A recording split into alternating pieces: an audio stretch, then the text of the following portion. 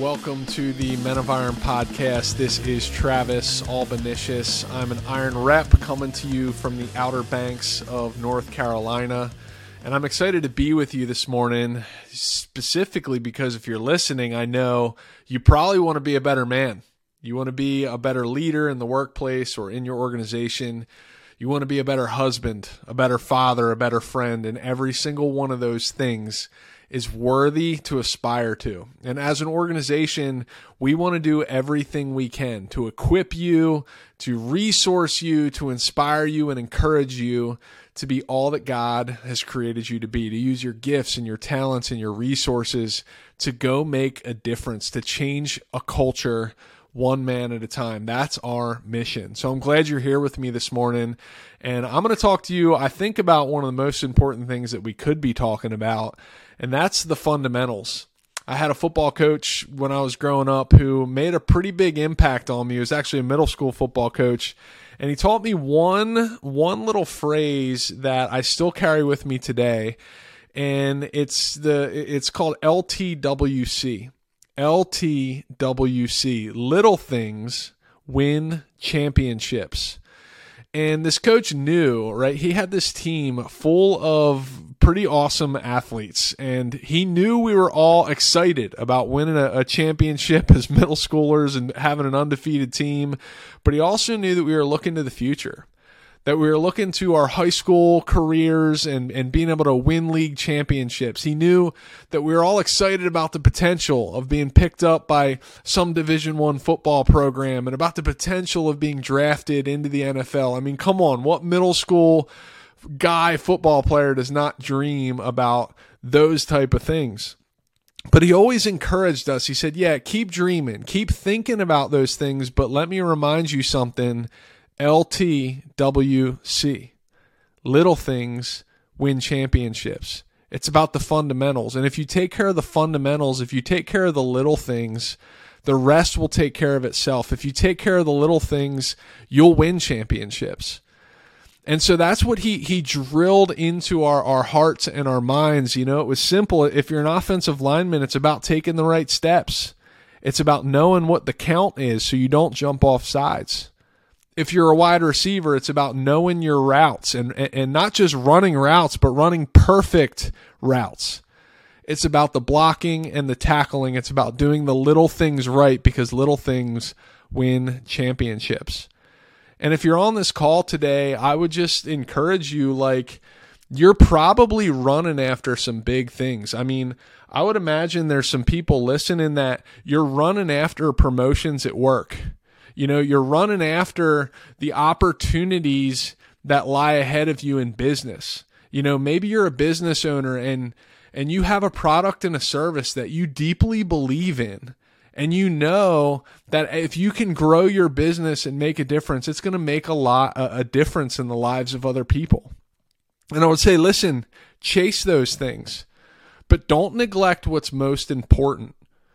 Don't chase all of those things and neglect your responsibilities as a husband to your wife.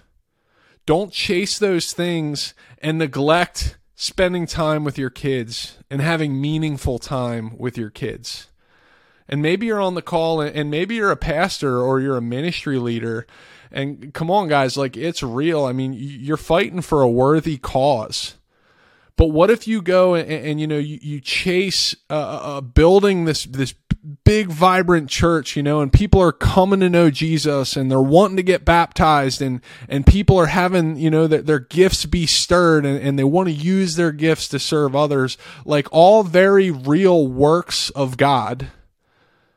But you get so excited about those things that you neglect what's most important. You neglect your wife, you neglect time with your kids, you neglect your personal health or your personal finances. And we all know that when we do that, it's a recipe for disaster.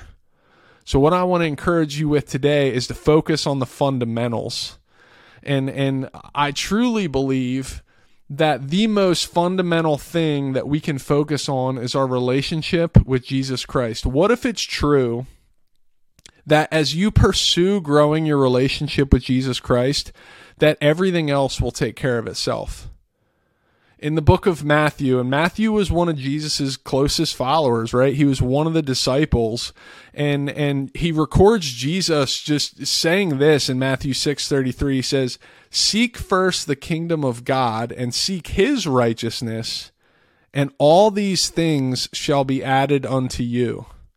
What if it's true? What if it's true that as we pursue knowing God more deeply, that we'll be better husbands as a result of it, that God will stir in us a creativity to love our wives and date our wives and to serve our wives and to do the dishes for our wives, or to do whatever it is that we need to do in order to make our wives feel valued, loved, and seen?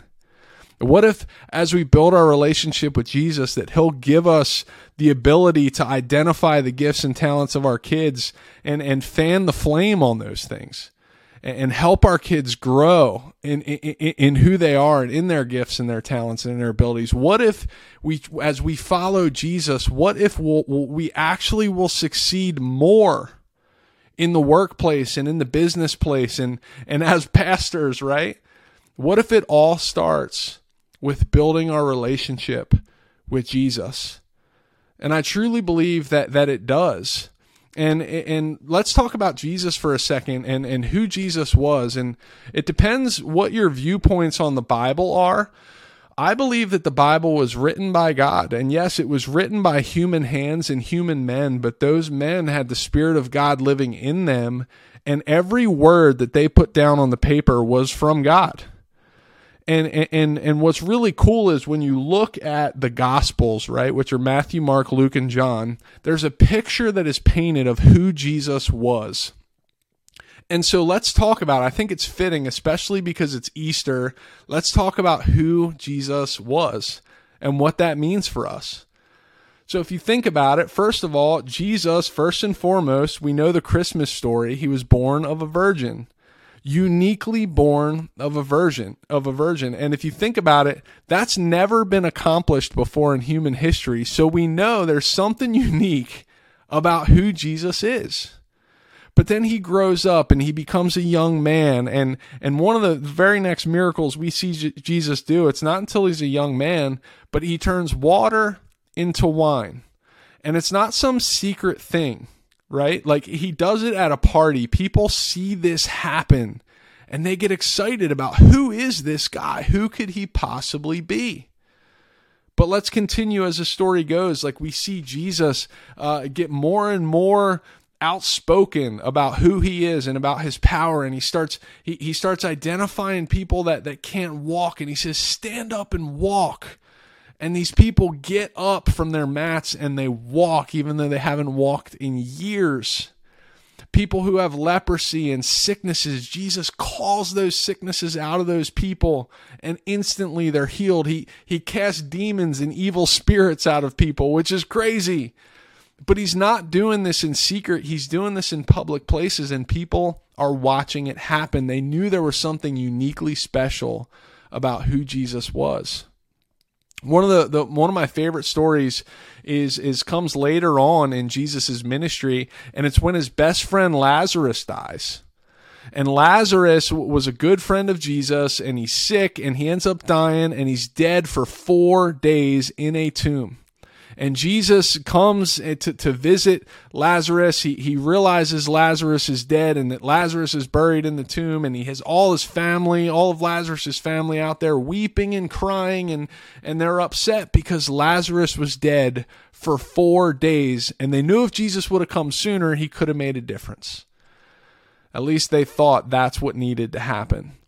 But in the story, and you probably know this story, and if you don't, you have to look it up. But Jesus, he looks up to heaven and he says, God, my Father, I'm doing this for their sake. And he yells out to Lazarus and he says, Lazarus, come out of that tomb.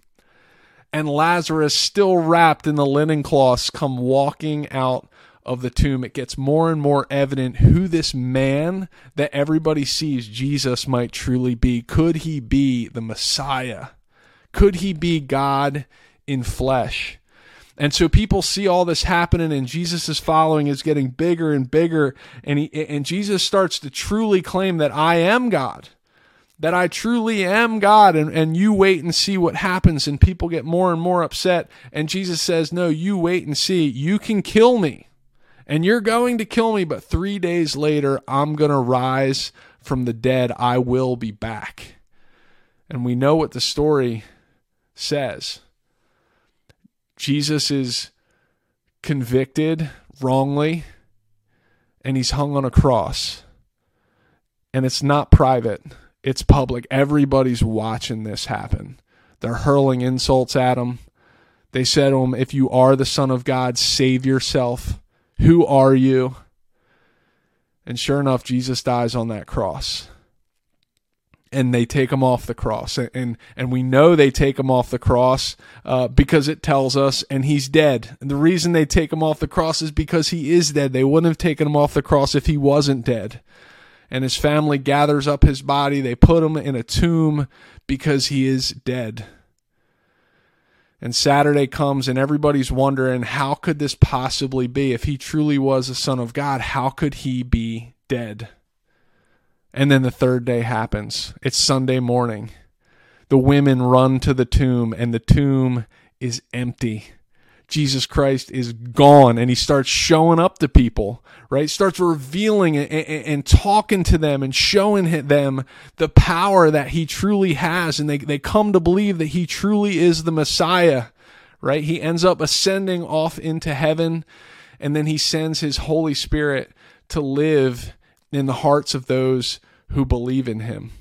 Guys, this is a crazy, crazy story, but it's the fundamental thing that if we focus on understanding Jesus and growing our relationship with Jesus and understanding who he is and being empowered by his Holy Spirit, everything else will take care of itself. It's the little things. It's crazy to say that that's a little thing. It's a little thing. It's a fundamental. It's the most simple thing that can lead to the biggest transformation in your life, is to focus on your foundation, on the rock that is Jesus Christ.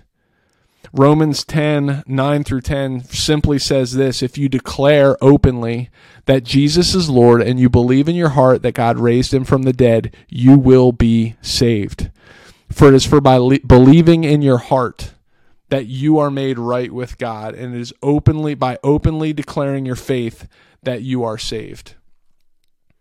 A question for you is, have you declared this? Are you trying so hard in these other areas of your life, but you haven't taken care of the most fundamental, important thing in your life yet? And that is making a decision to believe and follow Jesus Christ. Have you declared this yet? And let me suggest that's the key. It's the key to everything else. It's the fundamental thing that if you take care of that, the rest will start to fall in line. It's the beginning of your pursuit to becoming a better man, a more godly man, a better leader in the workplace and in your organization, a better husband, a better father, a better friend. Everything hinges on your belief in Jesus Christ. Have you made that decision? Have you openly declared that Jesus Christ is Lord? And if you haven't, here's your call to action. Declare it today.